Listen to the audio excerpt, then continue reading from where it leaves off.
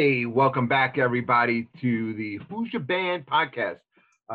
We have a great show for you guys this week. I'm so glad you guys stick around and watching us.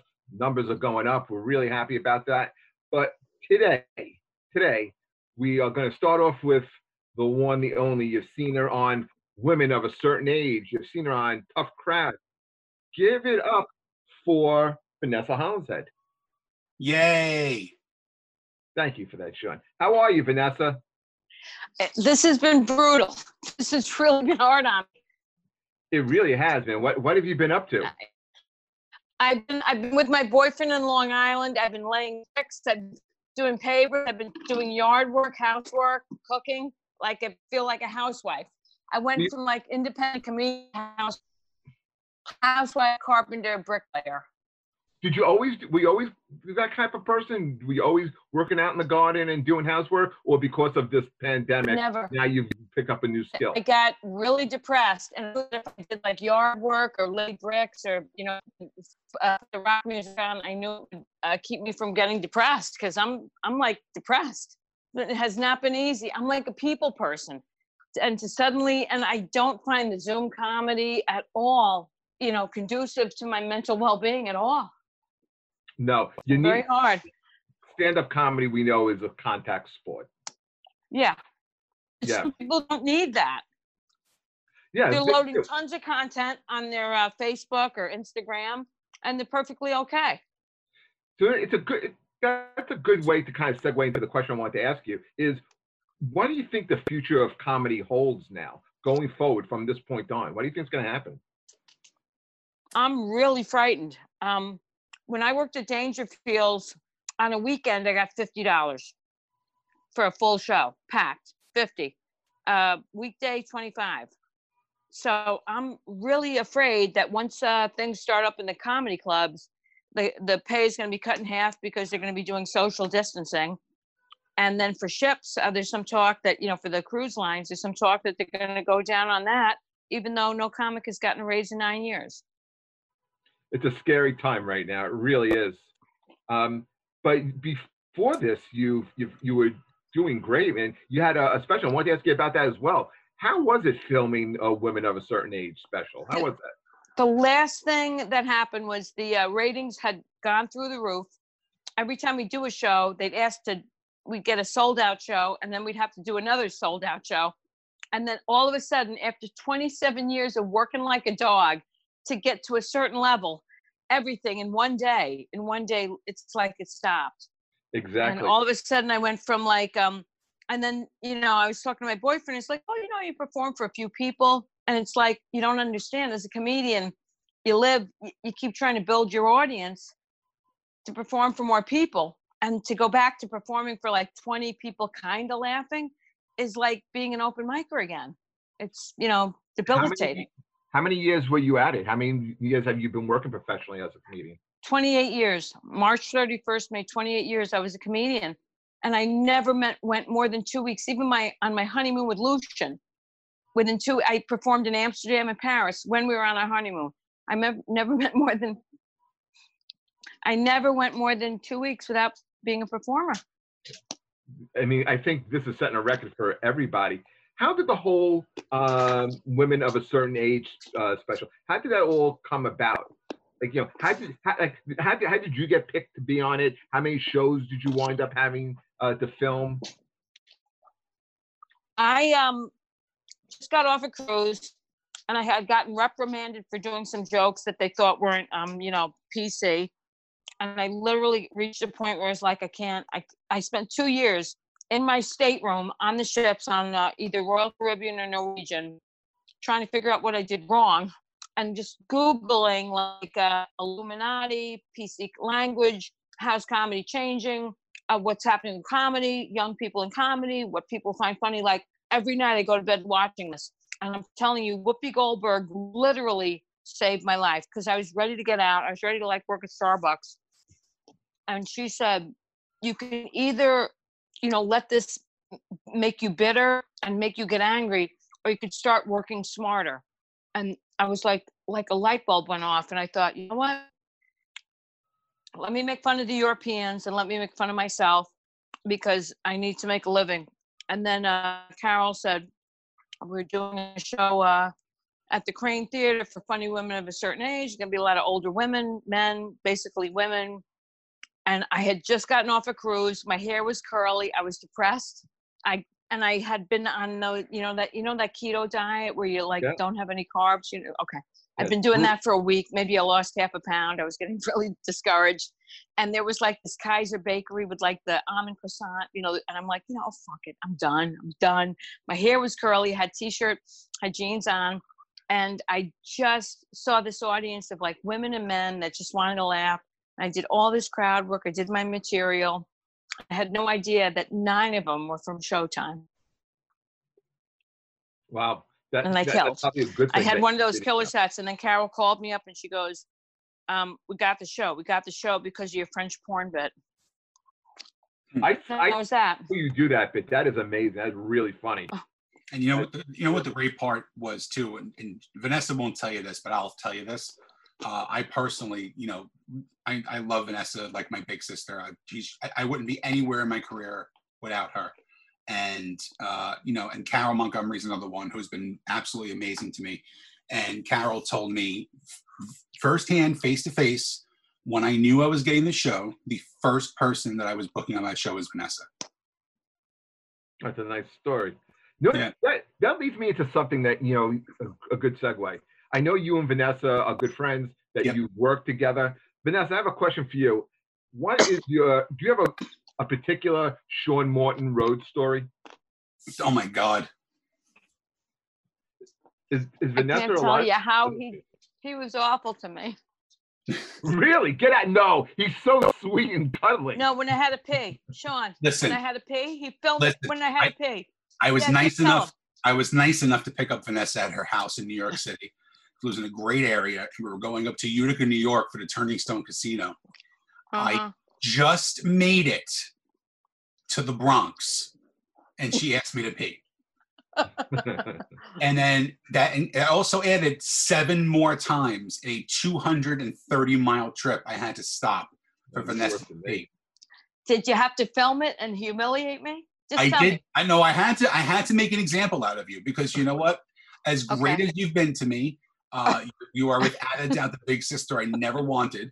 I had to torture you in some way. So I had to show my fan base why it took me 4 hours longer than it should have taken me, because I had to stop for fucking old Pissy Pants Patty over here 7 times. Okay, that's what I went through. Okay, trying to help him out. Trying to, do the right thing by Sean. Humiliated because I drank too much coffee.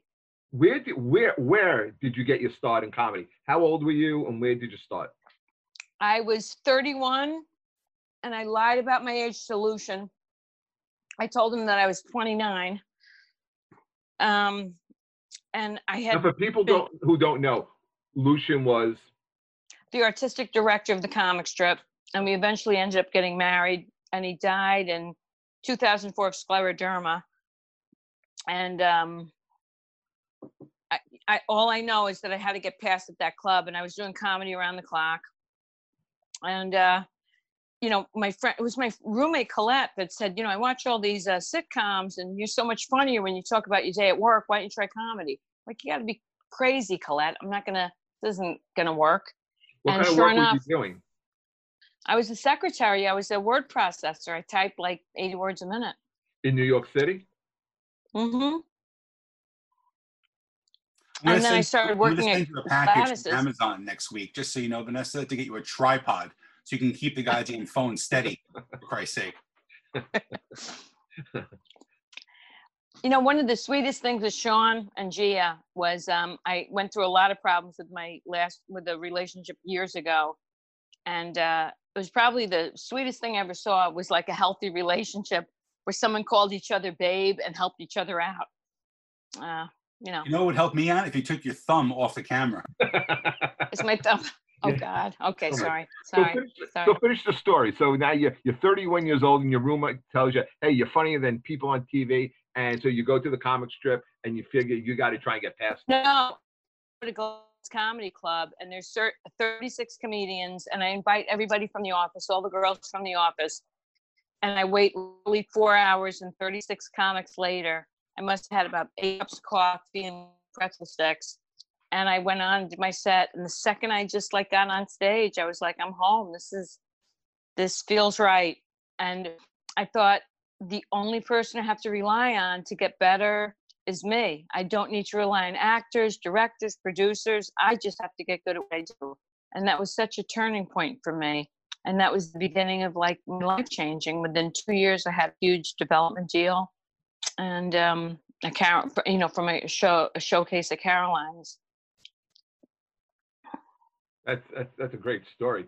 And so you're growing up, and we know this ahead of time now. You were a big Beatles fan? Oh my God, huge. And my dad actually gave LSD to Paul McCartney. How did that happen? He had given it, I just finished doing a show. A book has just come out of my dad called The Divine Rascal. It got huge rave reviews. And my dad had given LSD to Paul McCartney, but it was Tim Leary that got all the credit. And my dad literally got ostracized from history during that period as though he never existed. And I kept, after 1998, when my development deal fell through and I realized that nothing was going to happen, I started working on a one-woman show. And then Andy Roberts, the guy who wrote The Divine Rascal, flew me to London to talk about my dad. And now I just finished writing a show about him that took literally 4 months to finish, 20 years of slowly working on. And he met Paul McCartney, and Paul McCartney lived in like a high castle. He wasn't getting along with the Beatles. He had it like a high tower in Scotland, and he had like a bowling ball. My dad, gave him a little bit of acid. This is like 1966, 67, before he went to prison. That's early. That's early in the Beatles' history. That's like around the Revolver time. Right, and that's where Tomorrow Never Knows, and Tomorrow Never Knows was written by John Lennon, because Paul McCartney got the LSD to John Lennon, and Tomorrow Never Knows was from the Tibetan Book of the Dead, which inspired John Lennon to write Tomorrow Never Knows. And Dr. Roberts was a doctor that was giving people, I don't know if it was LSD or methamphetamine, but it was quite a time during that period. Yeah. So that's and that's when the Beatles really kind of changed their look, and going from like the clean cut mop tops to be growing the beards out, and from I Want to Hold Your Hand to I'm the Walrus. They just made that transition. Exactly. The same with the Stones. The same with a lot of rock groups. Yeah. Well, really, it all kind of starts with the Beach Boys recording Pet Sounds, and everybody wanted to become experimental and opening up their heads. Yes. Yeah, it was a huge progressive time, but Tim Leary was a Harvard psychologist, Richard Alpert, who became Baba Ram Dass, Harvard psychologist, my dad, extraordinarily bright. These really well-knowledge men that got basically forgotten in the annals of history as like LSD, hippies, when they were Harvard psychologists. Yeah. And what I gave them a voice. So, but through all of this, when you like Tim Leary's kids one of them has nothing to do with him. His wife committed suicide. His daughter committed suicide and shot her husband. So it's like every kid from this period, while they were, preaching free love and, take acid, turn on, tune in, drop out, the kids got left behind. And I was one of the kids that got left behind, but was the straight daughter. I didn't end up developing a drinking problem until when I turned 44, when I was to become very much like my dad and have some of the same afflictions and addictions that he had. What were the similarities there? What caused you to go from becoming a secretary, doing stand-up, and then 13 years later getting this drinking problem? It was more like 16 years later when Lucian died. I remember all I did was he loved wine. I never had one drink with him. And he said it would be nice if he had a drink of wine. And I said, Lucian, it takes like cough medicine, no desire. I'm not interested. And then as he was dying, as he was getting sicker and sicker, I remember I was literally making him like a some fancy like French wine sauce with cream, just kind of fatten him up. He'd gotten down to about 130 pounds. And I thought, oh, fuck it, let me have a glass of wine. And this is someone that barely drank. This is someone that vowed never to be like their dad, was straight-laced, drank coffee, smoked cigarettes, didn't even smoke pot, didn't do drugs, straight-laced.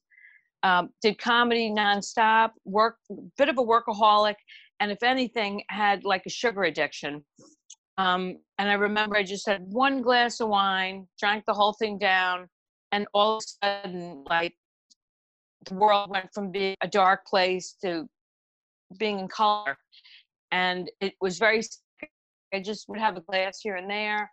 And then by the time a year had passed and Solution passed, I probably went from maybe 2 or 3 glasses of wine a night to, I was to wind up drinking 2.5 bottles and risking dying, and had to get sent off to a rehab, just like my dad. My dad never went to a rehab, but like him, I had the addict gene. Let me tell you, I have seen both versions, and this is my favorite version of Vanessa. How long do you know Vanessa? He's seen me pretty bad. How long? Well, I'm doing comedy 12 years, so it's got to be about 11. Yeah. How did you guys meet? I booked a show. I used to book a room, and I'll never forget that. I used to book a room in Watchung at the Colorado Cafe. It was one of the weirdest gigs you ever have in your life. It was a bar stage, and surrounded by the bar, and then ahead of you was an actual mechanical bull. So I was booking Thursday night shows there, and I had heard of Vanessa. I reached out to her, and actually Sharon Simon was actually the one who brought Vanessa out there. Oh, wow. She's good friends with Sharon. We just had a show 2 weeks ago. We hit Remember it off. John Fierro? I was dating John Fierro, that Italian guy. Oh, and yeah. he came to the show. Mm-hmm. So we just hit it off, and then as opposed to John Fierro, the Jewish guy. Yeah, exactly. Good joke, Jeff. Such a dick. Jesus Christ. Way to fucking derail a conversation. Speaking of which, my cat needs to get spayed. Just saying. Well, bring him in. The office is still open. Bring him in. In Staten Island. Take a ferry? Okay. Yeah, it's right over the ferry. Okay. But, I said in the beginning of the show that, and it's the truth. No one in my career has helped me out as much as Vanessa.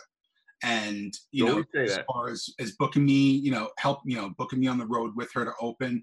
But it was one specific night, and we all had those turning points in your career. And this was my first big turning point. Vanessa was working down in Bristol, Pennsylvania, and I was hosting for her, and she was headlining. And the booker there is a nice guy, but for some reason just doesn't like comedians, and he thinks he's funnier than everybody. Which he's a nice guy, but he made a comment to me and said something to the effect of, "You're always going to host here." And I was like, well, that's kind of weird. So then right before the show, Vanessa pulled me aside. I don't even know if she remembers this. She goes, probably not. I want you to do me a favor tonight. And I said, what's that? She goes, I want you to blow me out of the fucking water. And I said, what do you mean? She goes, don't ever let anybody tell you what you can do in comedy. I want you to blow me out of the water tonight. And I went up there and I went guns blazing hosting. I brought the middle guy up, and then I brought Vanessa up, and she crushed it as usual. And after the weekend, the guy pulled me aside and said, I got to take that back. I'm going to give you the bump to feature next time that you're over here. Oh, wow. Yeah. So there's been many a weekend where Vanessa and I have been on the road, killing time at malls together, watching movies, and tons of stuff. Now, sure, obviously, you're a big music guy. Before like the whole thing, you did, did you guys go to like record shops? Did you do that stuff together? No, I would torture Vanessa by playing death metal in the car. Yeah. How about some of the songs you like? I would play some, and some there wasn't even that. You like. Yeah. Like Dead Skulls Come to Life. Like it was some of those awful things. Yeah, it really wasn't. It was just Godsmack, but. It was according to Vanessa, it was I was trying to make her into a Satan worshiper. Yeah. So every once in a while, I even sent her a video yesterday of a huge 4-minute mosh pit collaboration of like 17 different mosh pit videos, people slamming into each other. I always tell her I'm going to take her to one of those shows one day. Vanessa, what was your favorite Beatles album? You have one?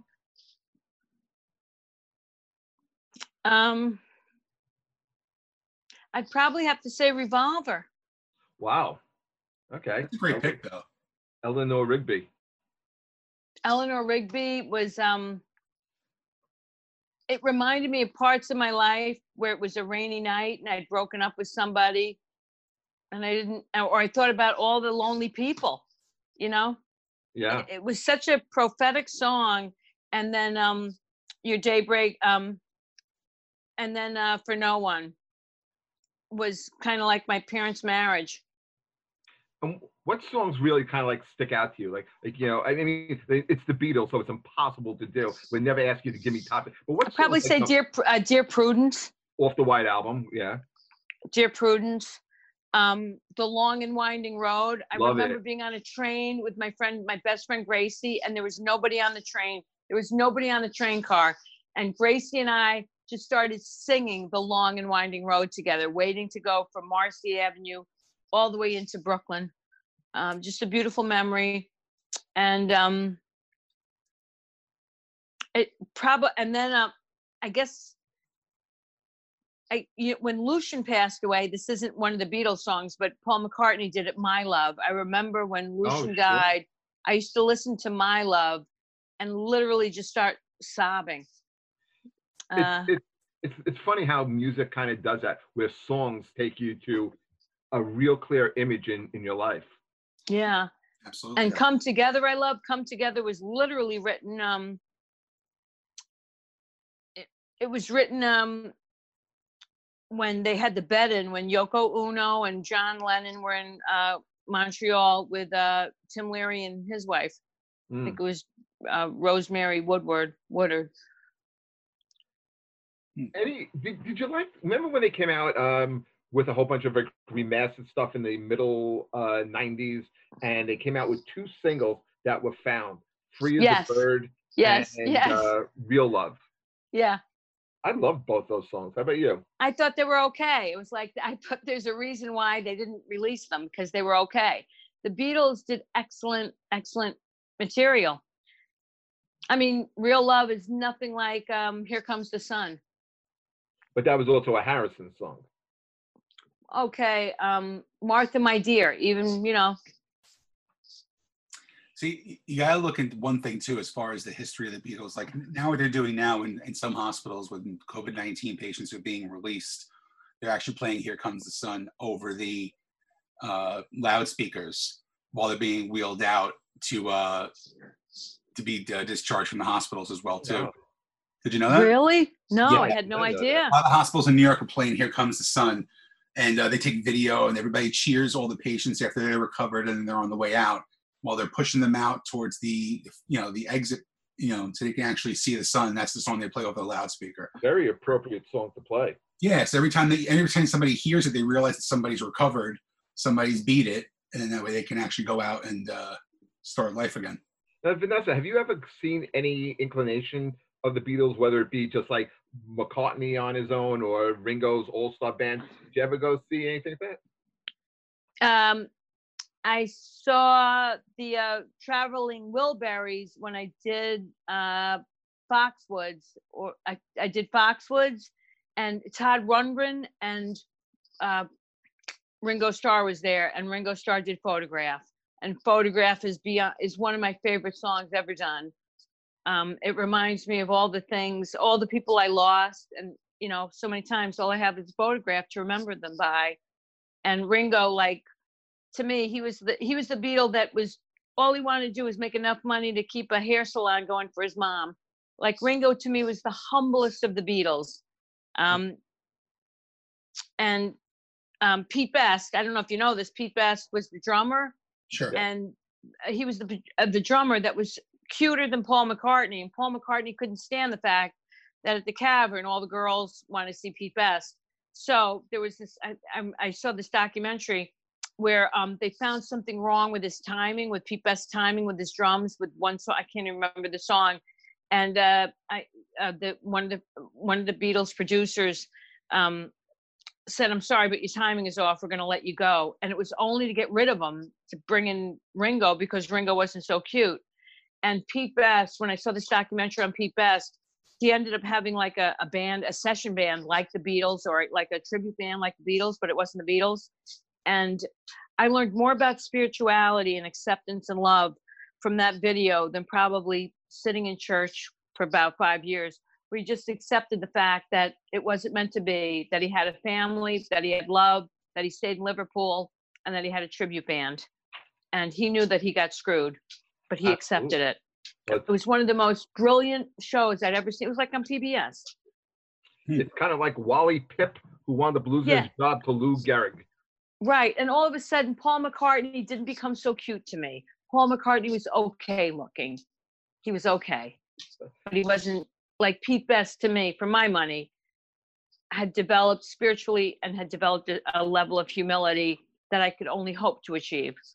And then with reading about Cynthia Lennon's autobiography about Lennon, you know, there they were, Yoko and John were having sex in John's house, and they all had they wore the purple, bathrobes. And Cynthia Lennon walks in, sees Yoko with John wearing her purple bathrobe, and she literally just packs up and leaves. So, you know, John was wasn't that great either. So as I began to read more and more about the Beatles, it was kind of like George, who became really spiritual, and studied like, did All Things Must Pass, tried to raise money for people in Bangladesh with the concert of Bangladesh, and Ringo. For my money, the kind of Beatles that were on the outside that probably became the most spiritual and deepest and, active and kindest Beatles than those two, the ones that I originally loved and that I'm pretty sure everyone else loved. Okay. Hey, everybody, we are joined by Pat Dixon. Welcome, Pat. Hey, Jeffrey, how are you? Thanks for having me. And I don't know if you know my co-host. Do you know Sean Morton? I feel like we've met, but nice to see you, Sean, and thanks for having me. I feel very underdressed. Thank you. Vanessa, right? Yep. Yeah, we know. Well, we know each other. All right. Well, hey, Vanessa, how are you? I loved what you were just saying. That was really, really interesting. You don't hear too many people sharing a lot of love for Pete Best. It usually doesn't go quite down to. I love Pete Best. So that's really cool. And you said he's great, isn't he? I'm glad. I know nothing of him. I just know he was the one who didn't come along for the ride. That's really all I know. They screwed him so badly. They said, Pete, you're off by 1/8 of a beat on your drums. And it was a big lie. But the underlying story was that McCartney was jealous of Pete Best. Jealous that he was better looking and every girl wanted him. Right. Wow. Much like Jeffrey is very jealous of me being better looking and funnier. It's exactly understandable, I'm afraid. It really is. Yeah. For people who don't know, Pat is the host of a great show called the New York City Crime Report. Yes. And I love Pat. Pat is an interesting guy. First of all, I've never seen him with this much hair. And it's ridiculous, right? It is. And second of all, Pat, question before we start getting into music and everything. I know you're well-read guy, smart guy. What do you think about the job that the mayor and the governor are doing during this pandemic? Well, it depends on what their goals are. I mean, if they're trying to kill as many old people as possible, I'd say they're doing a great job. Great job. Oh, I'm furious. I'm furious that we had the comfort, the 1,000 beds, and 182 got used, and then half the people, half the elderly in the Elmhurst nursing home died. Yeah, it's almost as if they everything he did was intentional. I mean, in March he was telling us to go down to Chinatown and hug Chinese people. I don't know if one case was spread that way. It just seems like a sort of a reckless thing, a message to have, But De Blasio's got his scapegoat now, I guess, which would be the Hasidic community. And I mean, if you start comparing the mismanagement among all these people, it gets to be there's a lot of competition for worst.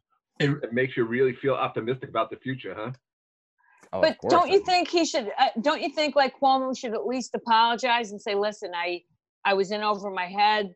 I should not have given the order that it's okay for for elderly with COVID to come back I- into the nursing homes? No, I think he should resign and be charged with negligent manslaughter, negligent homicide. You know, I mean, like Then that's who do you think should take over? Donald Trump. Step down. But from he's president president. to He can't governor. like be president and governor of New York. Like he can't do both at once. I really don't know. I don't know. I haven't thought it through that much. It doesn't seem like a realistic possibility. Cuomo's very popular somehow. He's extremely popular. I think that, and I made a post about this a couple of weeks ago. I said, had this pandemic happened 6 months ago, do you think they would have really pushed him to run for president, to run for the nomination? I think it could still maybe. Yeah. I mean, like he certainly is a lot more with it and a lot less controversial than Biden at this point, isn't he? Absolutely. Yeah. I keep thinking every time I watch the de Blasio briefings in the morning and I see the Weird Al Yankovic guy in the corner, I keep saying to myself, I wonder if he's actually doing proper sign language or if he's just saying this guy's a fucking jerk off the whole time. I really Did you see that Yeah. woman do sign language for one of the governors? I can't remember. I think it was the governor of I think it was New Maine? Jersey, Murphy. New Jersey. She Yeah. was disgusted. You could tell that she was the woman doing the sign language was like disgusted. It's almost like she was going like that. I mean, it was the funniest thing. Like she was disgusted by this woman talking about keeping everybody safe. I just think I'm frightened in New Jersey. Have you seen this, Sean, where there's drones that are going around, stay in your house. You can get, well, I live here, so it's kind of frightening. it's like Yeah. 1984. Yeah, it's a little weird, and I think that we're going to wind up being closed a lot longer than You are going to wind up being closed a lot longer because you got a governor that's worth $50 million that has no problem with you staying inside. Right. He can wait out. But a they can pandemic go for a out, couple yeah. of years. But he's got Yeah. a nice mouthful of urinals. I will tell you that, though. Let me Handsome ask you man. this. What frightens me more, because I've been watching the news around the clock. What frightens me more, not so much the governors are seizing all this newfound power that people can't even have little kids can't even have a play date, or people can't even go to Home Depot, get some plants or, seeds, is that we're so blithely going along. The American public is just like sheep. We become sheep. That's what's frightening me. Not in Michigan. Yeah.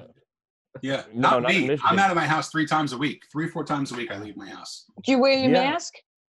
I wear a mask. I wear a bandana. I make sure I have hand sanitizer. When I come home, I take it off. I wash my hands. I get my clothes in the wash. I go in the shower. I decontaminate. And you know what? Wow. I'm better off than a lot of people. I'm Yeah. happy. I'm growing a garden right now. I'm baking. You really should have been washing your hands before. I mean, I never did. Pat, it was kind of weird. Like there was this weird film that started coming off my hands. Apparently, I'm not black. Did you know that? No, I didn't. I don't see color, but Yes. sometimes you don't feel as comfortable once you wash. Like it just depends. On what you've been doing, I guess. But it is a mental thing. Like I have to, as soon as I get home, I have to rip the clothes off and jump right in the shower. I would never do that 6 months ago. Now, Never. Sean, I'm not sure if you know this, but Pat is basically inspiration for doing this show. Really? Yeah, Pat and I would together in Greenwich, and I don't know if you remember, Pat. We were hanging out in the I do. backstage, in the green room, and we were talking all night about music and the Beatles and the Stones, and I was like, I would love to explore this further and really find out why, where did this passion for the Stones come from? So Pat, now that I got you on the show, where did the passion for the Stones come from? Man, And what did you think of the thing they did with the Stones, the 4 Stones doing that? Okay. I don't know, man. That's my 100th thing to talk about. I mean, although it was interesting and good and everything, but I don't, whatever. As far as getting into them goes, Hot Rocks, I think, was the first album that I had, right? It was one of those volumes, and it's just a big compilation album, and you realize, man, every song on here is good. And I'm a teenager, and I know all about not getting any satisfaction and all that. And then the rest of it, you kind of piece together. What's great about the Stones to me that I didn't really realize until later on, because there's layers with the Stones too. I mean, they've been around so long.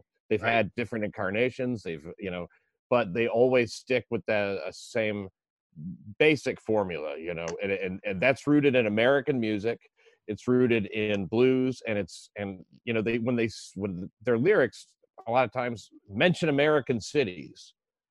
And I think that that's a big factor with winning in America. Is to talk about Jackson, Mississippi, and Memphis, and wherever else. It's they're for a British band. They're very much an American band. What was the first album you bought by these songs besides Hot Rock? With original content, not a greatest hits. You know what it was? And this is just the way it worked out. And a lot of people, this is just right after their cutoff. It was Undercover. Oh my God, really? The vinyl Undercover. And you know something? I think it's an underrated album. It wasn't Tattoo You. It wasn't Some Girls. I think that's an underrated Stones album. I do too. A lot of people will say it's their last great one, but I think that it's and it is. It's one of their best, in my opinion. Well, did you ever see Performance? The movie Performance. Yeah, that was the Scorsese movie, right? Oh no! You're talking about way back when with Memo for Turner. Memo to Turner. Yeah, right. Yeah, I don't think I did see that. The thing about Goat's Head Soup, Tattoo You, is that it is the songs that didn't make it onto Goat's Head Soup wound up going on Tattoo You, and I think one of the most underrated songs off that album was Waiting on a Friend. Oh man, that was kind of a doorway into a deeper kind of, because I didn't get that song as a kid. I didn't get that song until I was 35, going, or maybe even 40. Did I really go, wow, okay, now I see what they're talking about with Waiting on a Friend. You're tired of having romantic relationships that bust up. It's nice if you can just keep having sex with a woman and have it be trouble-free on a friendship level. When does that happen? Well, if you're Mick Jagger, if you love a prostitute. See, for me, I went into the Stones very late because, again, I was starting. Well, yeah, that too, but they didn't put out a lot of music at the time, so I was really introduced to them during Steel Wheels. So great album, very underrated album. And for me, I mean, Mixed Emotions was the first real Stones song that I had gotten into, and I really loved it from the video on MTV. So I went backwards. I went completely backwards, and my first one that I bought was Tattoo You. Okay. I think Steel Wheels, I mean, they had a couple of good songs. I liked Rockin' a Hard Place. Great song. And that always was great live. And I think me and you talked about this back that night, Pat, but I worked on that tour. And it's a bunch of dates on Steel Wheels. And from that, I wound up doing 4 different tours with the Stones. And that was, if I'm not mistaken, Jeffrey, that was the one where they started to get the whole, sticks and canes kind of thing. Like, oh, they're so old. And at the time when you were working that, did you imagine that, in 2020, they'd still be touring? I mean, it's amazing. Absolutely not. Absolutely. Because you looked at them and they were maybe I guess in their late 50s, because Steel Wheels was about 89, 90 when they toured. Mm-hmm. And the opening band, I mean, the Stones also known for always having great supporting acts, and was a new up and coming act was Living Colour, who was great every single night. How could that be though? If they were in their late 50s and 89, wouldn't that make them in their 90s now? Could they be in their 80s? They're probably in their late 50s. Early 50s. I think they're around 70 years old now. So I mean, listen, I'm not good at math. So or comedy. Me neither. It's always good to have supporters on hand, isn't it? Yeah, this is my code. Mick is 76, by the way. He's 70. Okay, so what are they? Were they in their late 40s at the time? Oh, mid 50s they were. Still, man. I mean, when you looked at them, and I was right there with them, they looked like old guys. They looked old. Jagger looked great on stage. But when you got these guys off the stage, because one of the things I used to have to do was before he would take the stage, sometimes he would run, he would exercise, and I would go running with him. Okay, he looked old. And now, like Pat said, it's 2020, And if there wasn't a pandemic, they would still been touring this year. Sure. They love to tour. He's going to be They- 76 in July 26. Mick Jagger, 76. Yeah. Yeah. When I saw them only once, and it was in Houston, and it was just not a particularly good type of venue, like a big stadium kind of thing or something like that, big. And the stage, the way it comes out into the middle of the room, I don't know if they were doing that during Steel Wheels, but during, I think it's Honky Tonk Women or something like that. It'll come What out. year was it? This was like 2005. 2009. I was there. I think the last one I did was Bridges to Babylon. Either that or Voodoo Lounge, but I think it was Bridges to Babylon. This is gonna shock you, but there are a lot of eras to the Stones, like we were saying, and now I haven't even explored. I've never even heard Dirty Work from beginning to end, and that came out right after Undercover. Because I figure I'll have these to get into later. In 20 years, they're gonna sound better than they do now. Dirty Work had they had a one hit to the body, right? Yeah, and Harlem Shuffle, I enjoyed that song. Yeah, that wasn't too bad. It had a pretty decent video. What are some of the songs? cover was a big turnoff. Which one? The cover was a big turnoff. Yeah. What were some songs that really stick out to you? I know, again, like, because Vanessa was talking about the Beatles, and you can't pin down, your favorite old time. So what songs like really stick with you with the Beatles that you really kind of love? You're asking about the Beatles? No, I'm talking about the Stones. We talked about the Beatles. You're the Stones guy. I'll say the Thank you Stones. for that. Yeah. Okay. Yeah. Well, right now the one I can't stop listening to is Star Star. From Goat's Head. Sure. Yeah. What a fucking! It's just a great song. Do you know about "Give Me Shelter"? What happened to Mary, the background woman? Yeah. I Okay, sure do. that's a great that's quite story. a I would tell It's my favorite Stones Jeff that song, but- story. Do you know that story? Tell Jeff? the story, Vanessa. Yeah. Tell the No, story? Yeah, No, tell I us. was going to have Pat tell the story because he's the Right. Stones guy. Pat, you know Pat, the story. tell the Tell us. story. I've been talking a lot. Pat, tell the story. All right. Well, this woman named Mary Wells was called in to do the background vocals on that, which is really not even the backing vocal. It's really kind of the lead vocal. It's what makes that song what it is. Sure Give Me is. Shelter, And she sang with such kind of commitment. You can hear her voice crack at one point. Anyway, she had a miscarriage because she was pregnant a couple of days later. She had never even heard of the Rolling Stones. I mean, it's unbelievable to think that, but that's the way. And it they was woke at her the up time. in the middle of the night, told her to Yeah. get dressed, come to the studio. She lost her baby. They cracked whips on her. It was ridiculous. I'm sure she was compensated, but how do you get compensated for losing a baby? I don't really know. Right, My mom had right. 4 miscarriages, so I And may 3 be of them wrong on lived. this, but it's a very like soulful sound when she's singing. But isn't Yes. she white? No, she's No. black. no, I a black believe she's woman. black. Yeah, she- Yeah, but anyway, Yeah, she's it's not black. really. Give Me Shelter is a great song. Anybody would put that on their list. When I go through the Stone songs that I love, the era I love the Mick Taylor era. I love Right. Tumbling Dice. To me, didn't mean a damn thing when I was 18 years old, and now I think it's like, oh yeah, I totally get that. Tumbling Dice. Exile on Main Street took me forever to get into. It's a big double album, and it doesn't. At first, it doesn't sound remarkable to your ear, but like over time, it worms its way in. Like one song at a time. "Turd on the Run" was the first song that I actually liked on that album, and I'd listened to it 25 times before I found something that really resonated. "Turd on the Run" is not really ever listed as one of their great songs, Exactly. but it's a good. What do you think? I'm sorry. Go ahead. What do you think about a song like "Heartbreaker"? I don't love Heartbreaker. I don't know. Really? It seems a little political. Oh, I love it. I think it's such. I love that whole that whole 70s era. Stones. To me, that Some really girls. does it for me. See, my favorite song by the Stones is a popular one, but not their most popular, is "Get Off My Cloud." That's a great one. Yeah.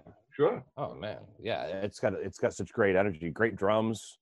It's got that great call and response thing, and the energy.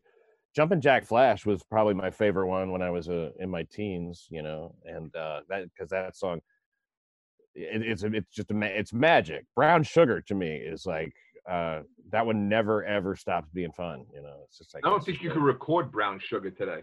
No, You can't.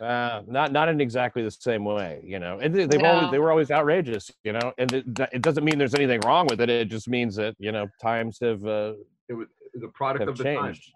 Now, when I you, Yeah. I had Well, no, never you know heard- what? Even at the time, if people would have paid attention to what he was actually, that's a great thing about the Stones. Mick sings, right? You hear his voice, but unless you know what he's saying, you don't get exactly how he's singing it. You know, it's hard to explain. he The voice, plucks his words is what he does. yeah, they're buried in the mix a little bit, you know, and he's hitting notes. It sounds like it's this effortless thing, you know, and that he's just, but like, if you, like, I play piano sometimes and I could, like, if you play the melody line, it's exact, I mean, he's a great singer. I mean, he really is. He hits everything perfect, but it's buried in the mix a lot of times, you know, and so that's very interesting the way they do that. It's almost like just another instrument. And, I think it's cool to not feature the singer right up front. It gives you something to discover later on. I had never heard Jumping Jack Flash in my life until I had heard a bootleg version of Guns N' Roses doing it. Really? Because I was on, I mean, that was my band growing That was up. your first introduction to Jumping Jack Flash. Yeah, because what I would do is there used to be this place in Jersey where they would sell bootleg cassettes, like the old concerts and stuff like that. So I would take the bus up to this place, and I found one Guns N' Roses tape that I didn't have. It was all demos and outtakes. And now what they did was they actually re-released it when they did I think it was the 25th or the 30th anniversary of Appetite for Destruction. They released all those remastered demos, and they do a ridiculous version of Jumpin' Jack Flash. And they also do Heartbreak Hotel by Elvis, completely Wow. sped up and just pure raw punk and rock. And I had known the name of the song. Like, I didn't know, I knew it was the Rolling Stones. I knew that I had never heard it until I heard Guns N' Roses doing it first. So then I Yeah. went backwards and I was like, this is a killer song. This is a really, really killer song. So I go backwards with the Rolling Stones. And that's, I kind of admire, I kind of like envy you in a way. You've got so much to discover. I think you've got a lot more to discover going back than you do going forward. You know, I think and so. that, A lot the of bands lyrics- are great like that. I mean, I'm not picking on Jeff because I do that every episode, but because I am a little younger, I have to go backwards for a lot of these bands. So like for me, I always talk about Guns N' Roses because that's the band that I saw from the beginning. I saw them from 12, 13 years old going forward, but like the bands I went backwards were, you know, the Doors, the Beatles, the Rolling Stones, Pink Floyd, Mountain, like all these great rock. Mountain. Yeah. Mountain. Let's see I what. don't hear Mountain thrown into that list very often with this. Well, me personally, I think the Mississippi Queen is one of the greatest rock songs ever recorded. probably is. And that was done by Mountain? I didn't even know Yeah. that. Yeah. That's the best. Mississippi Queen. Yeah. Okay. Sean, if you're going to go backwards, you start with Beggar's Banquet. Beggar's Banquet. I have it. That's a good record to start with. Well, you can't go. Oh, but to go. Oh, wait. To go backwards from there, you'd only be able to go back to like Under My Thumb and stuff. I mean, like Beggar's Banquet. It has Street Fighting Man on it, which is, you know. That song is another one, man, that I just recently. Mother's kinda Little rediscovered. Helper. What album is that? Mother's Little Helper. Good question. song. It would be one of the real early ones, you know, like Between the Buttons or something like that. I mean, You know, there's a bunch of the. Yeah, that's a good song. It wasn't like one of my favorite. You know what it is? It's on Mother's Little Helper, is her early song. So that's off of Aftermath. Okay. Okay, I didn't know.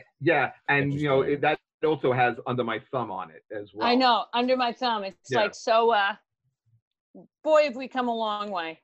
My first Rolling Stone I don't know. tape that I had when I did the Columbia House 10 for a penny. Sure. I remember Those that. Yep. beautiful days Yes. was Black and Blue. Black and Blue is a Yeah. good one. Yeah, Black and Blue What- is interesting, Full right? It's got Surprise is maybe, a great song, but It's a really moody record because it has songs like Memory Motel on it, which underrated song, Love, and Fool to Cry, which are both That's That's a Negrita. beautiful song. Fool Right? to Cry. yeah. That's beautiful. Yeah. I got to be in a certain mood to enjoy that one. But it has that. What, that like album has a lot- suicidal one of and the depressed?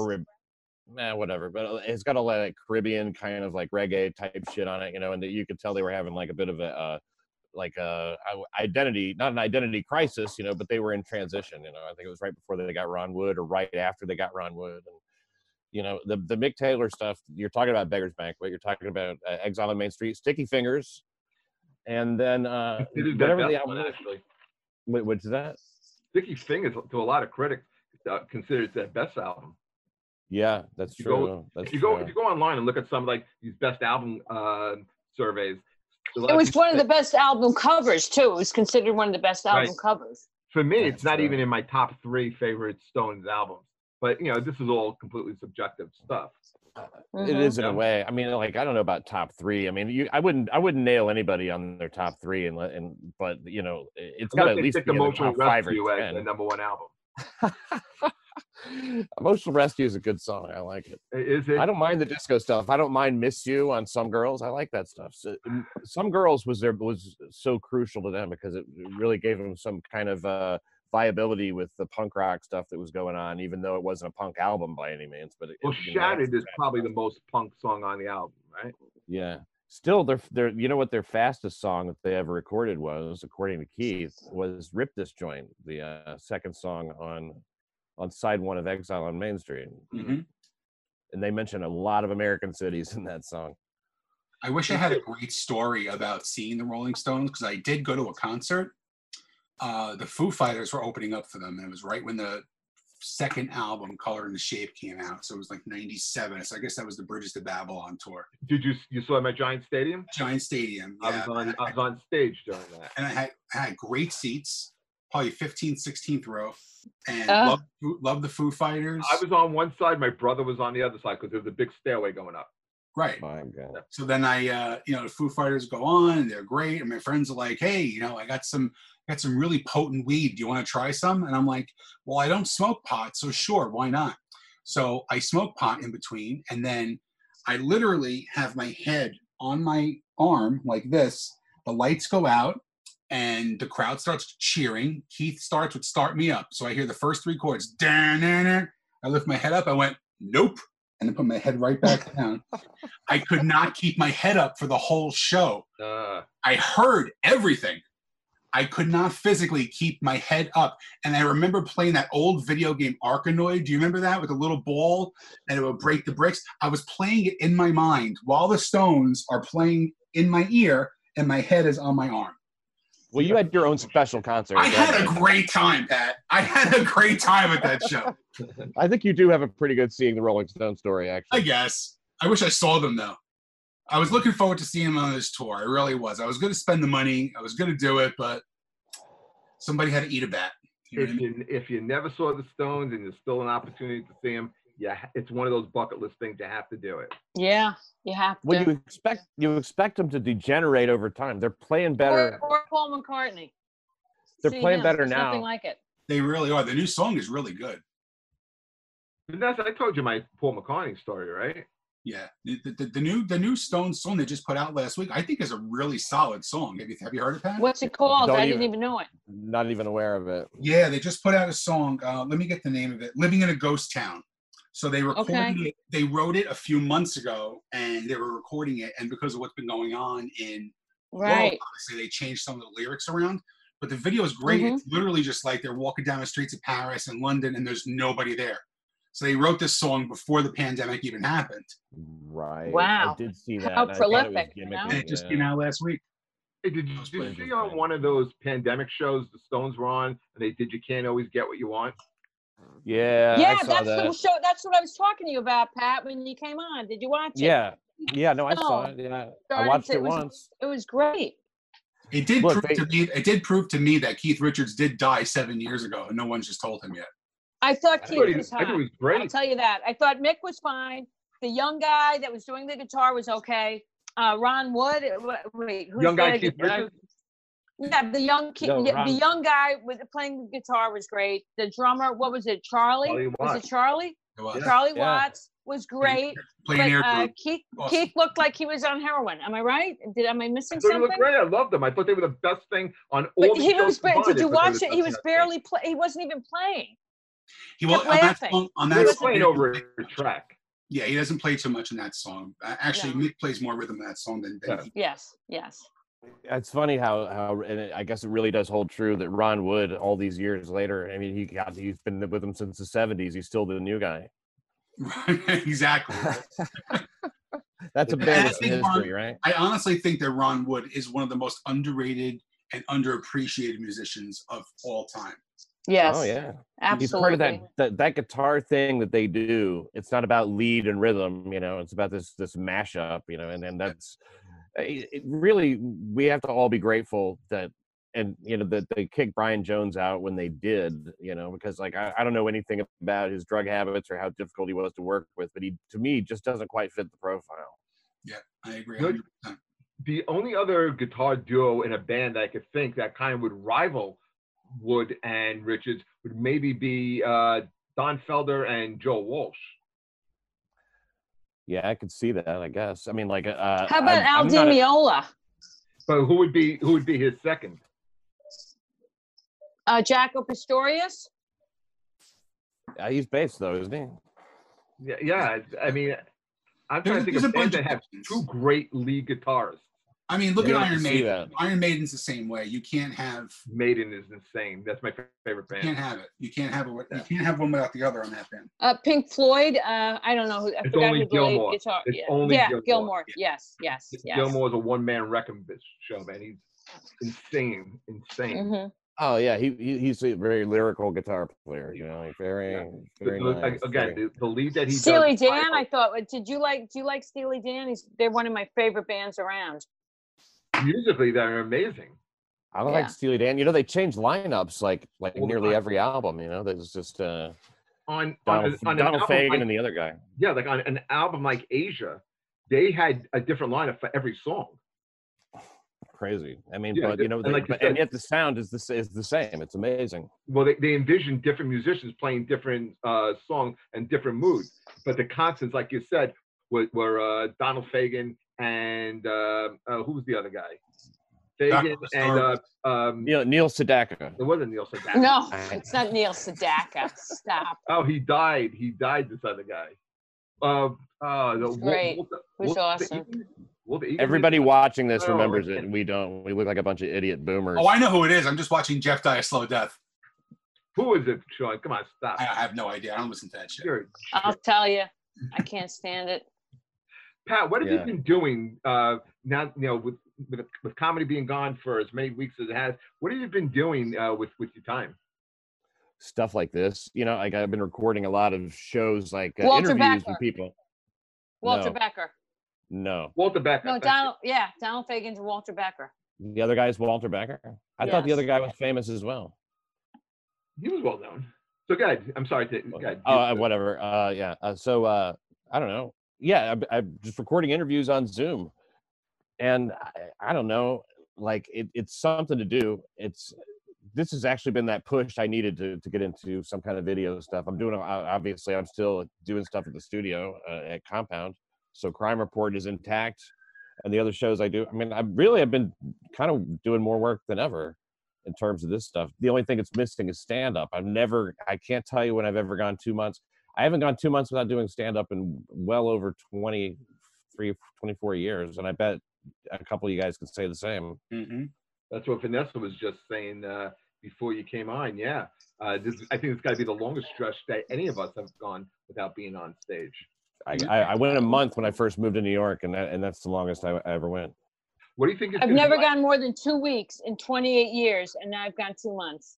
28 years, never went more than 2 weeks. Even on my honeymoon, I performed in Paris and Amsterdam.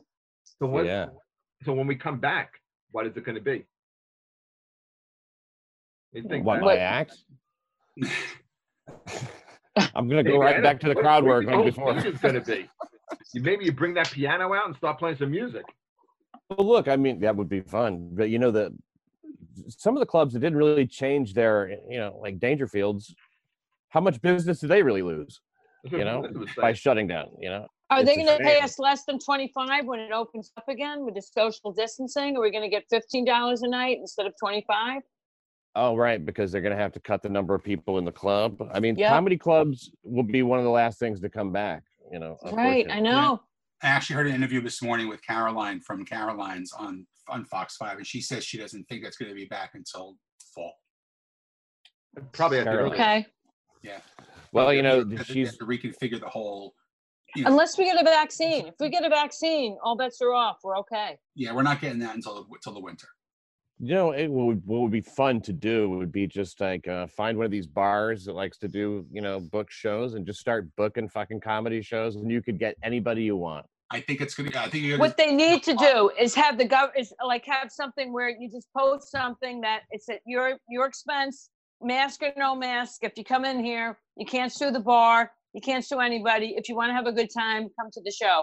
They've got to change some of the laws so that people can go to a show and not worry, and the bartender or the club owner doesn't have to worry about getting sued. That's what I say.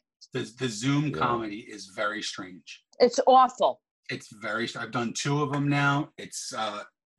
I've done one with no microphones being on, so you can't hear the people laughing, which is kind of weird. And I've done one where you can't see anybody, but you can hear them. It feels good.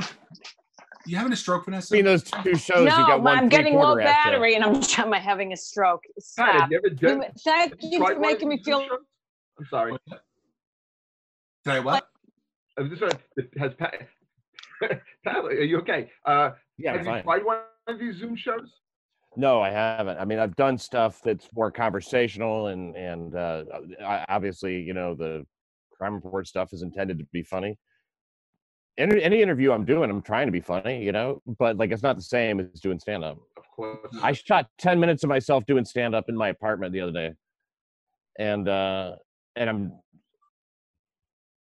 you know, I guess the impulse to perform is really strong. You know, we'll see how that turns out. I'll edit it together, and I've been doing live feeds every night on Facebook at 7:00, and you know, there's some nights where I feel myself just I'm trying to be funny, and I look down and it's 7:45, and then there's times where I feel like this is the longest fucking 37 years of my life, and I'm 6 minutes into it, and I want to abort, and I can't. So it's so why? It's strange. Why can't you abort? I don't understand. Because Why can't you abort? I made a promise that I'm trying to give back. I'm just trying to keep people's minds off of what's going on. So like, I'm not doing any politics. I'm not doing any religion, any of that shit. So I'm coming up with like weird topics to talk about, like greatest 80s hair metal bands. So people will be chiming in, but like, it was starting to get very tiring, you know, because people will be like, here's my suggestion. Let's talk about this. This is fun. And I'll be like, oh, no problem. And then we're done at like 7:07. So then it's like me trying to do fucking crowd work, but there's nobody there for me to do crowd work to. So, you know, yeah, comedy is not a team sport. Stand-up is not. Sometimes comedy can be. Stand-up is not a team sport. So that makes it awkward when you have to rely on everybody else to kind of come together and do what they're supposed to do and shit. It's like, you might as well be in a band. Yeah, and I've done both. Believe me, it ain't fucking pretty. It ain't pretty. What do you play? I sing and play guitar. Oh, do you write songs? I have probably a book of 600 songs written. Yeah. Why don't you sing us a song? I'd rather blow my fucking brains out than sing right now. Okay, do that then. Here's my R. Bud Dwyer moment of the fucking career. Sean, if you do it, we'll go viral. People have asked me to start playing. I think what we're gonna do is I'm going to get my actual guitar player, and I'm gonna write some weird funky shit, and I'll have him play it, and then I'll sing along with him. Okay. So let us know when that happens. Yeah, this was fun though. All right, guys.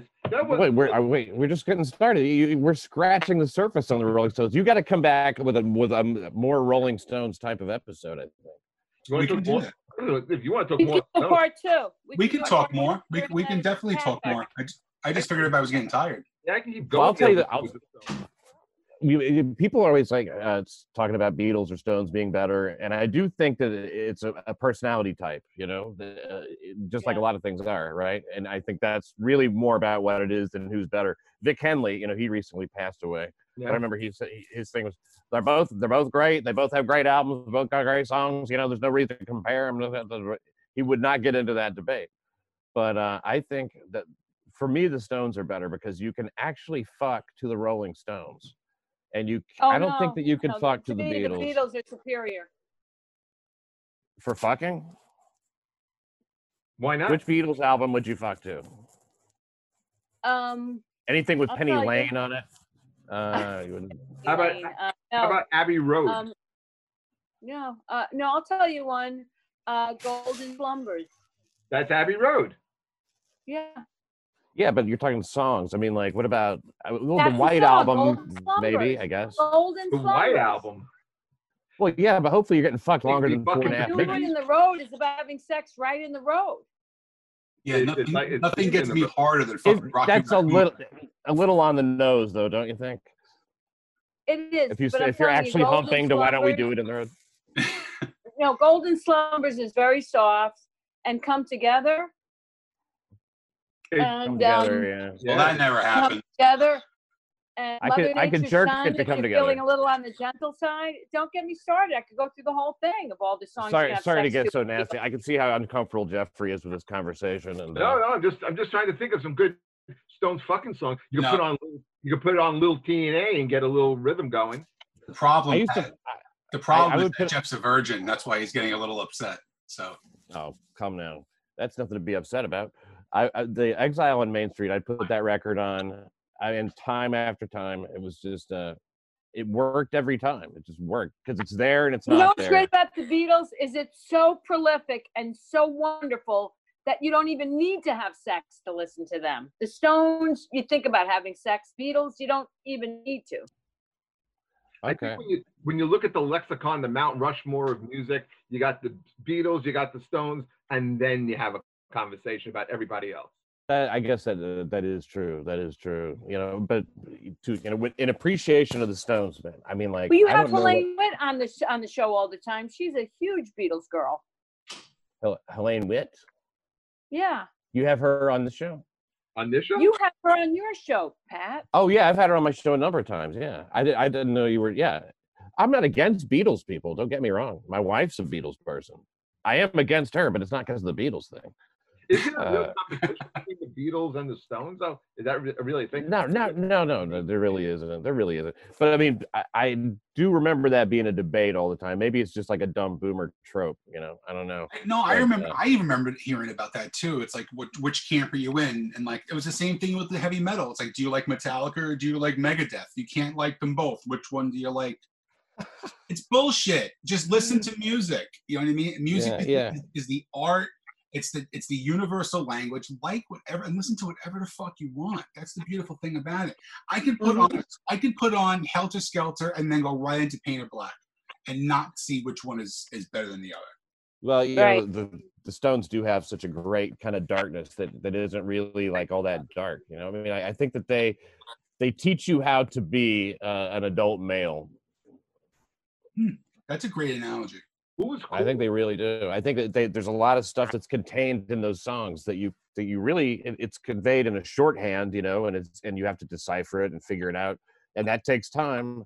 But great songs are not songs that you liked 20 years ago and don't really think about anymore. There's songs that stay with you for your whole life, you know, like that's Cole But the Porter and all that stuff. that Frank have Sinatra. humanity. It's not about the Beatles. Yeah, the Beatles are great. They have all that, you know, but for me, those songs, it's the compositions and the actual recordings of them too, you know, Sure. of a Sweet Virginia or I don't know, like so many songs that you could name that go down that road, and not all of them are hits, you know, and people don't like to get into the Stones sometimes because their catalog is so immense. That's true. But you can get by on 10 Stones albums, 10, 12, you know, Stones albums, and I could probably survive on that. I mean, you could take their 3-disc greatest hits set, and you're never gonna find a 3-disc set better than the Rolling Stones' greatest hits set. I don't think so. Yeah, I mean they have so many songs like you can't fit them onto. It's an incredible streak. I think they've had a streak of good luck. I think the only other greatest. Monkey, I'd have to say I love. What about that song Monkey? Oh, Monkey Man. Monkey Man, Monkey Man, yeah. one of the best ones around. Phenomenal song. Yeah. It's interesting. Yeah, it's you know it's another one of their songs. It's you can count the bad ones. There's I mean like let's talk about bad Rolling Stone songs. What to you is a bad Rolling Stone song, Jeffrey? I mean like I know you got a few. Yeah, Emotional Rescue. You think that's a bad Start Me song? Up, I Can't Stand. My God. Rescue. You don't like Start Me Up? Oh, No. Start Me Up. It's a great. No, I think nothing. Oh, Start Me Up nothing. is their last big classic song. Like, ranked up there with some of the all-time greats. Exactly. Yeah. It's the big hit of that era. They open with it sometimes. Almost It does nothing for me. It really. It's, Oh, wow. well, you know why? It's because it's for guys. That's one song. It does have a specific guy kind of because he's talking about a car, but he's really talking about his junk. I'm not a big Under My Thumb fan. I love Under My Thumb. No, I was just thinking another great album that you would like, Sean. Check out Let It Bleed. Let It Bleed. Wow. How did we not mention that one yet? I don't know, but when you're talking about Gimme Shelter, Monkey Man, Can't Always Get What You Want, Midnight Rambler. Midnight Rambler. Oh, great. Oh, Great. And About a killer. You don't even notice. Sympathy for the Devil. Great song. Not a fan of that one either. You don't like Really? Not a fan huge. of I like the it, Devil? but it's not. I think there's so many better songs than Sympathy for the Devil. So much so that when Guns N' Roses covered it, I didn't like it. Wow. Weird. Yes, it just didn't hit me. Yeah. It just didn't hit me for some reason. I That's a think that's something disappointment. that- I'm disappointed in you, Sean. That's not the first time I've heard that today, Vanessa. So, Yeah. My dad hated that song, "Sympathy for the Devil." He was sure. I remember playing it. He'd be like, "This is like there's a scratch or something on the record, with the repetition." He's convinced of that, So I'm obviously, I also played it a lot more. I'm not a big Angie fan either. No, I hate that song. I like Angie's Angie. a gorgeous song, I think. Gorgeous, Beautiful, yeah. I mean, like, yeah. if you ever break up with somebody and it's in Yes. that, oh man, I have several, but I guess my first two marriages, they kind of remind me of that too. Oh, and I don't like. Were they named Angie? Were the girls Angie, or did they have an initial A? No, it was just that we had no money and no love in our souls. That's a pretty good reason for a divorce. But you I'll take can't that. say we never tried. Right. Angie might not be the best song to have sex to, now that I think about Was it. she No. beautiful, Angie? You're beautiful. You're beautiful, but Well, see could you have- later. You could have sex to you can't always get what you want if you finish in about a minute and a half. You know what I mean? Yeah. That way. Yeah, that's true. I mean, not But you have everything the is dreams equal. held so close, all seem to go up in smoke. Yeah, let me whisper in your ear, Angie. I bet that's Jeffrey's No. least favorite part of that song. Oh God, Pat, you nailed it. That nothing makes me creep out and douche chill more when he starts whispering. Go, Angie. Angie. Oh, But you know that video for Remind me of Billy Crystal trying to be like the jazz guy. Oh, right? sucks. You ever see the video for "It's Only Rock and Roll" and they're wearing those sailor suits and the bubbles? Oh yeah, and they're in the bubbles. Oh, that's awful. I think that's the real reason Mick Taylor quit the band. Yeah, and I'm surprised he didn't hang himself for that one. Oh, that is awful. That's a kind of a scene from Philadelphia. It's the one with the eyeliner and everything. Yeah, Great song though. What about Where- Mick Jagger Those and some good David Bowie actually having sex? Oh, that's some brutal stuff. There, I like this. When I think That's a myth. I just A love. myth? Did you ever see that video? Give Me Shelter. What do you say about "Give Me Shelter"? I said when I think of the Stones, I don't think about those things, Pat. I love to think about the opening chords of "Give Me Shelter" and how that just sets a mood, man. There's no better opening than that song. You ever heard the demo version of that where there's it doesn't have that background vocal at all. It doesn't have that that really nice subtle guitar sound or I've gone anything. down every wormhole of those songs. Yeah, I've heard rough. Speaking of great demos, have you ever heard the demo for Strawberry Fields? No, That's great. It's just Lennon. really. Oh, it's amazing. Yeah, playing it on, I guess, like a kind of like an electric piano. That's nice. It shows that a great song is it doesn't really need all that production necessarily. It can have a lot of different lives. Exactly. And when we were just talking about you can't always get what you want, I thought it sounded great on that special, and that's without the huge choir in the background, which really brings that song together. Yeah, yeah. I mean, the choir, for God's sake, at the end is great. I mean, I could do now that I'm older, I can do completely without that whole, bass choir and all that stuff. Yes. I don't need that anymore. I don't need there's a certain type of a woodwind or a horn or something right at the beginning. It's like you're on the prairie or something. It's not my favorite. Do it again, Pat. How did it go? You know the sound I'm talking about. It's like somebody's blowing into a horn, like. I know the sound. Yes, I wanted the people who are listening. I wanted them to hear the sound. I chased Vanessa off. That's all it took was one more horn blow. Battery died. So just so you know, I don't know if you guys have any biggest fears when it comes to comedy. I don't have any, with the exception of having to piss my pants while I'm on stage. So what I do is before I go on my set, whether I'm hosting, middling, headlining, whatever, I make sure I pee like 3 times within the 20 minutes before I have to go back on stage. And I just realized I was at about 1 hour and 20 minutes, and I'm like, I'm gonna piss my pants at my fucking desk right now. You could have taken it out and done it in your waist can. I gotta go, guys. I got a 5:30 phone call for work. Go for it. Vanessa, it was great seeing you. Yeah, we're wrapping this up anyway, so thank you so much for your time, Vanessa. We really appreciate it. It was my pleasure. It was my pleasure. I had such a good time. It was so good for my head. Believe me, it was good for my head. I'll reach out tomorrow. Okay. And Vanessa, can I just tell you, you look fly in yellow. Are you? It was so good talking to everybody, and I need my cat's got to get spayed. And just one last question: how's she doing, Sean? Jay? Wonderful. Okay. I got to take this. I've got 5 minutes to get back for work stuff. Later. Okay. Love you. Love you guys. Bye bye. See you. All right, Pat. So I guess there's no place we're gonna see you. Tell us where could people find Crime Report? But New York City Crime Report. You can go to crimereport.nyc, and if you that's my website, and it's got some other stuff on it. If you're just trying to get that podcast, go to wherever you get your podcast. It's iTunes and all that shit. The New York City Crime Report with Pat Dixon. It's really one of the first true crime podcasts. As far as I know, it's the only true crime, all comedy, all New York City podcast. It's a great podcast. I remember I did it when you had it at the Creek in the Cave, and I did it over the compound. Yeah, it was, and I think Creek in the Cave was kind of weird. You know what I mean? Like we were on 2 diverging paths the whole time. Me and my co-host there at the time, and I didn't even know it. So that was, you might have caught us at a weird juncture there, and I want to have you on.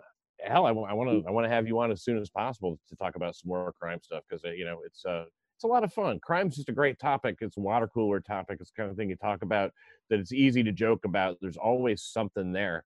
Like there was a story today. This guy, I think we did it on yesterday's show with I don't know if whatever. It doesn't matter who I had on. This guy, he was going through his mom's, cleaning up her apartment after she died, right? And he's cleaning out the freezer, and he found a dead body. And they determined this body had been dead for like 10 years. They couldn't even tell what sex it was. She'd had a body in there for 10 years. And you're like, what is somebody's mom? Where was the freezer? You know what? There's always a bunch of questions like that. And that's exactly the kind of stuff we talk about on the show. Where was the freezer? Must have been in a basement, right? Must have been one of those big meat freezers. In the freezer for 10 years. Yeah, it wasn't up there with the Eggos and stuff like that. It wasn't. Well, you don't know that. Or what about if they went to Costco and you get the overspilled stuff, you put it in the freezer downstairs? Exactly. Yeah. And the more stuff gets, it just goes to show old people never throw anything out food wise. Oh yeah. They Talk about hoarding. And on that note, yes. You got to have me back on to talk Rolling Stones again sometime. I enjoy it too much. Yes, I would love to do that. One of my favorite people to talk to. You're so knowledgeable about so many different things, man. It's always love talking to you. Well, that's a huge compliment coming from you, Jeffrey. Thanks, man. I appreciate it. And good hanging with you guys. Have a great show here. I've been catching some episodes of it, and like it's once you get on an episode, you can't stop. I appreciate that. It's fun. This is we want to do something different, just like you're doing something different with I'm trying to make humor out of crime. we're trying to just do. We don't want to do the typical two comedian podcast where we're just bashing each other for an hour and a half. It's just not Just fun. bash me. I do bash you a lot, but it's out of love. You understand? It's like when you have someone who's so much older than me and who has lived so much longer of a life. You know what I mean? Like I have to make fun of it all the time. So, but Hey, look, that's kind of your only move, isn't it? At this point you are. That's all he has, Pat. Oh, I got a lot more, Jeff. I got a lot more. Believe me. Your height, your face, your act. I got a lot of it. Believe me. But what do you guys have in common music-wise, though? I mean, a lot, right? I mean, obviously the stuff everybody likes, Led Zeppelin, all that kind of stuff. We're actually very different if you think about it. But the thing is, I listen. You both love Sabbath. You both, you guys were on a lot when you were naming the top. I forget what albums it was. It might have been metal albums or something. You guys just matched and matched and matched. That's the beautiful thing. We're very different, but we're also very alike. So some of the stuff that Jeff is stronger with, which is like, I'd say more of like the 70s and 80s harder rock. I pick up with the Civil War music, 90s rock. And a lot more current stuff too. I had a whole debate with Eastside Dave, who is this guy. I don't know if you know him. He has a show at Compound, but a great guy. But he loves the '90s music, and I'm like, it's just not as good as you think it is. I agree. That was my take. I agree. When you compare it's all angst music, not even close. Yeah, I mean, when you take the angst out of it, first of all, I feel like the first half of it was all angst and anger and long hair and like her, and then when you get rid of that, you got Sugar Ray. So, and Nickelback and Hootie and the Blowfish. It's like, wow, it was a very different. It was a very dynamic, not in a great way either. Decade. Like it was all over. It was all over the place. Like when you had 1990, you're still listening to Poison and Warrant and Skid Row, and then you blinked your eye and everybody's wearing fucking flannel and smells like patchouli. Wait, can you say the same thing about the 70s though? When you say, okay, the 70s had Zeppelin Cashmere, but at the same time, it also had Billy, Don't Be a Hero. It had like that shit too. It had the DeFranco family. It had, it had Leif Garrett, and at the same time, it also had, Paranoid. So I mean, sure. And it had the Ramones. It had the Ramones. Well, the punk scene, definitely came out of the 70s. And that's the beautiful thing about music. That's the beautiful thing about it is that whatever you like is going to be available to you. And then there's other things that you can, maybe grow on you a little bit. I like that you collected those rare cassettes. I mean, that's kind of a rare bit of open-mindedness in an outdated, medium, that you must have had at the time. Because who listens to cassettes were great. When you were trying to make something for somebody, cassettes you could put song fragments on. You could do anything. Sure. You had the most freedom. It was the most fun to make somebody a tape. Oh yeah, and for me it was because it was like 4 cities away from me, so I had to actually plan my day, get on a bus, and be on a bus for 45 minutes with the anticipation of going to this place and not knowing what I was going to get, and having to make sure I had my yellow Sony Walkman with batteries fully charged, ready to listen to that tape on the way back. You're making anticipation sound like a hardship. But when you're 13 years old, what do you have? You know what I mean? Like, and you're a music nerd. I was a complete music nerd. So, what I got into when I was 13? I got into the Doors, and that was it. Whatever band you latched onto around 13, that's your band till you're 15, 16. You are 1,000% correct. But why wasn't your band the Doors? Why was it the Doors? Yeah, because I don't know. You know what it was? I saw a special on HBO. Never really knew anything about the Doors. And it was called Too Young to Die or something like that. Or, it was something about like rock stars dying young. And Jim Morrison was, and they talked about the Doors. And I was like, wow, that's pretty interesting, And then the more I bought and got into it, and I read that book about him, No One Here Gets Out Alive. And then, it just becomes kind of like an obsession. You buy every poster and all that shit. And nobody was listening to the fucking Doors in my town in like 1983. I felt like a complete asshole in a way, but like that was the gateway band for me to get into the Who, the Stones, and everything else that was good. So I like that. I'm glad I picked up on it. I like that term, gateway band. It doesn't necessarily have to be your band. Sean, what was your gateway band? Like for me, I know it was probably Ted Nugent that got me into like metal. I think I mentioned it on an earlier episode when my uncle handed me Blizzard of Oz from Ozzy, and I put it on because my mom was a huge country music fan, and he said to me, "Listen, I know you love your mother, but you got to listen to this and stop listening to the country shit." And I put it on and I played Suicide Solution, and I was like, at 6, going, "Okay, this is it. Like, this is it." But I think that the main breakout was Guns N' Roses for me. Yeah, and which is Pat just hit the nail on the head, because I try and be as open-minded as with music. I will listen to a lot of different shit. I mean, I just put weird stuff on my phone today, like I put on The Weeknd, Five Finger Death Punch. I mean, I don't miss the days of looking at it like you do, man, because I just pre-hate anything like that now. Well, that's the thing. I try not to, because you could find some really decent music out there. But for me, I know now I always go back to 88 to 90. And that's for me, it was between I was 12 and 14. So when you said that, it just completely solidified everything. Yeah, you know, for me, it's more about the band, because like when I was 13, it was 83, and Jim Morrison had been dead since 1971. You know, so I mean, like, I always like, maybe, I don't know, something about that whole thing just appealed to me. You ever listen to the first Pink Floyd album? Yeah. Remember the first time, The Piper at the Gates of Dawn? You remember how disappointed you were? Sure. Yeah, it's a very hard. The band is completely different, because back, that first album, that was all Syd Barrett influenced music, and Exactly. It's not until like Roger Waters really kind of takes over the band, and Gilmour comes into the band, where they go in a different direction, which is like, Dark Side of the Moon. Wish You Were Here, all that stuff, you know. But you know, they did get a little heavy-handed on some of the concepts and stuff like that. But I just remember the first time hearing that record, and I was like determined to like it, you know, because Syd Barrett flipped out on acid, so this has got to be cool. You know, and it's, I've got a bike, you can ride it if you like, it's got a basket. Or you're like, man, I there's not enough acid. No. You know? I also never found Laurie Anderson, or who was she married to? Lou Reed. I never found them interesting or good. Lou Reed, man, it's like, I feel the same way about Lou Reed as I feel about The Who, you know, just like real hot and cold. Like, some of The Who's shit is so terrible. And sometimes they'll have a terrible part within a great song. It's the most frustrating thing ever. You know, they have this song that's cruising along, and then they'll just like stop and sing something sensitive, you know, and then they go back to the song again. Well, that's dopey Pete Townsend. But exactly. But then being self-indulgent. But then they'll also have something amazing like Love Rain on Me, which is one of the great songs of all time.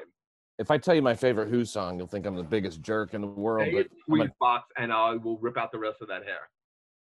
Which one? Squeeze Box. No, it's not Squeeze Box. No, I'm not going to pick a banjo solo. No, it's My Wife. Oh, isn't that considered like the ultimate John Entwistle song? Yeah, I mean, it's you know, you don't even think about John Entwistle songs, you know, being part of it, but man, that song is so good. It's so good. It's got some horns on it or whatever, you know, and you go back and forth. But like, I listened to Pinball Wizard until I was done with it. You know, I mean, like, how many times can you air guitar to that stuff? You know, I was never a huge Who fan, but I got into them a little bit a few years ago. And my wife had bought me tickets to see Quadrophenia live at Barclays Center. How was that? One of the greatest experiences of my life was about 12 songs in. It's kind of like the scene from Animal House when they walk into the bar and the music stops and they're all staring at them.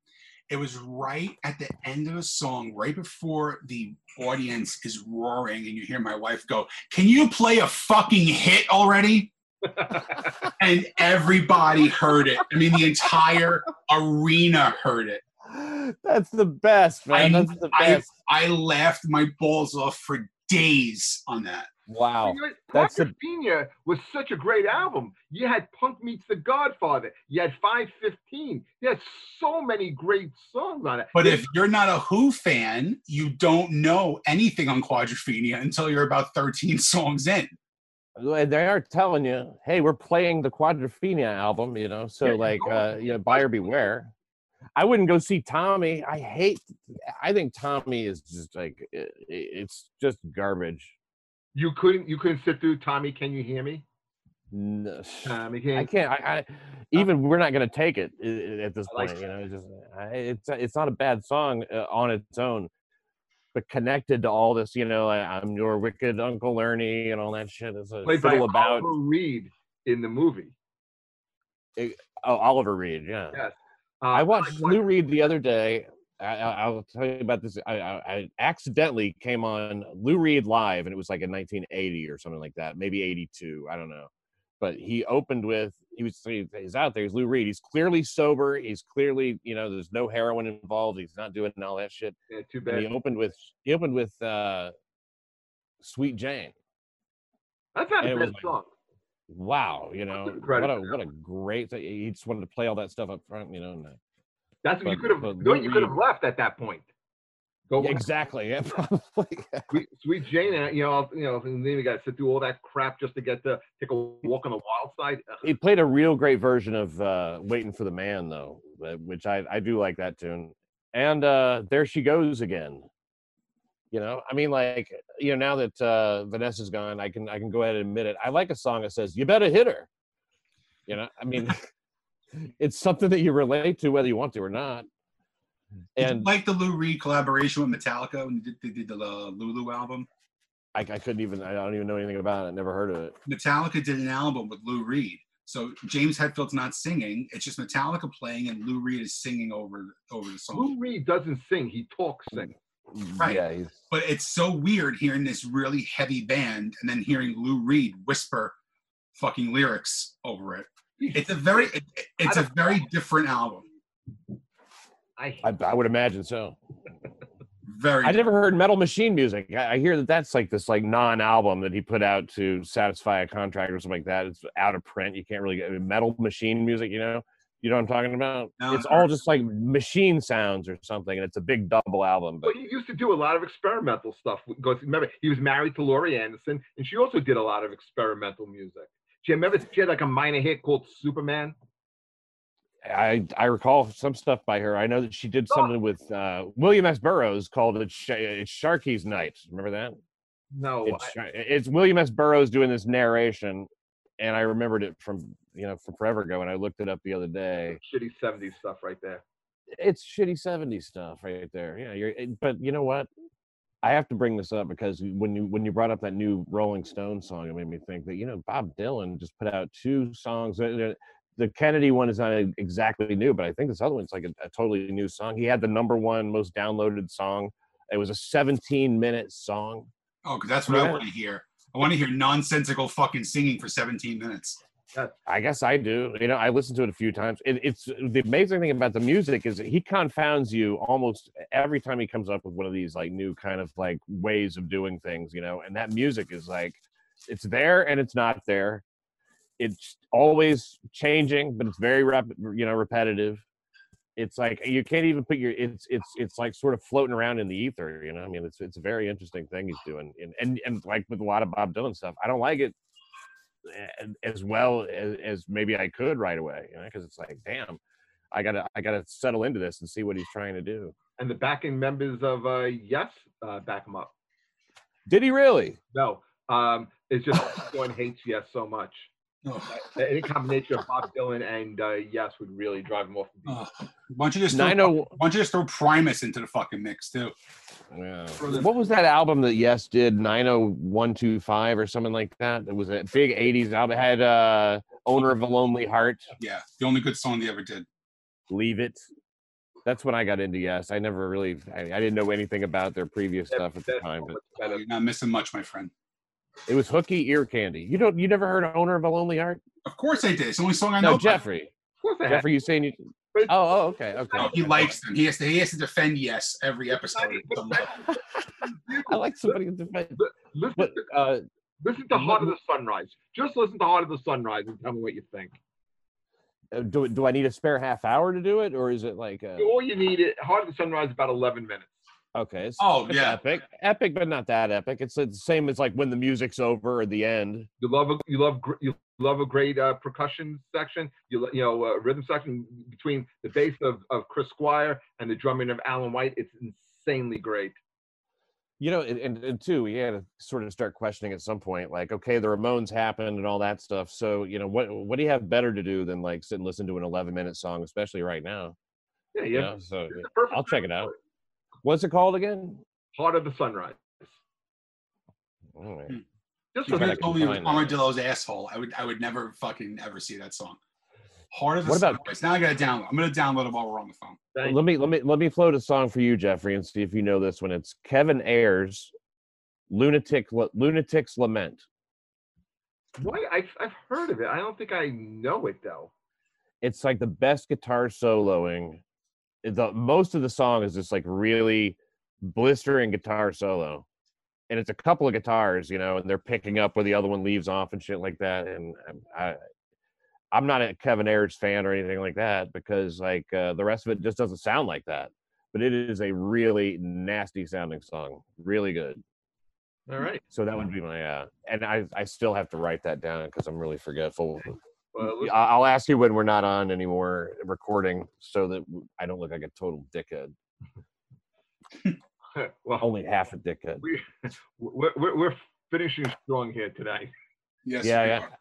Look, man, you got to leave it to the middle-aged guys to really bring it. All right. Now I have to wait. I said I would. Yes. All right, fellas. This has been great. Pat, again, we really appreciate your time. Thank you so much for doing this. My pleasure. Anytime. Absolutely. And I'll hope to talk to you again soon. Sean, we will see you soon. This will be up Tomorrow. so you guys can check it out, share it. We'd love it. Guys, thank you very much. We have some great shows coming up for everybody. Take care. Be well. We'll see you soon.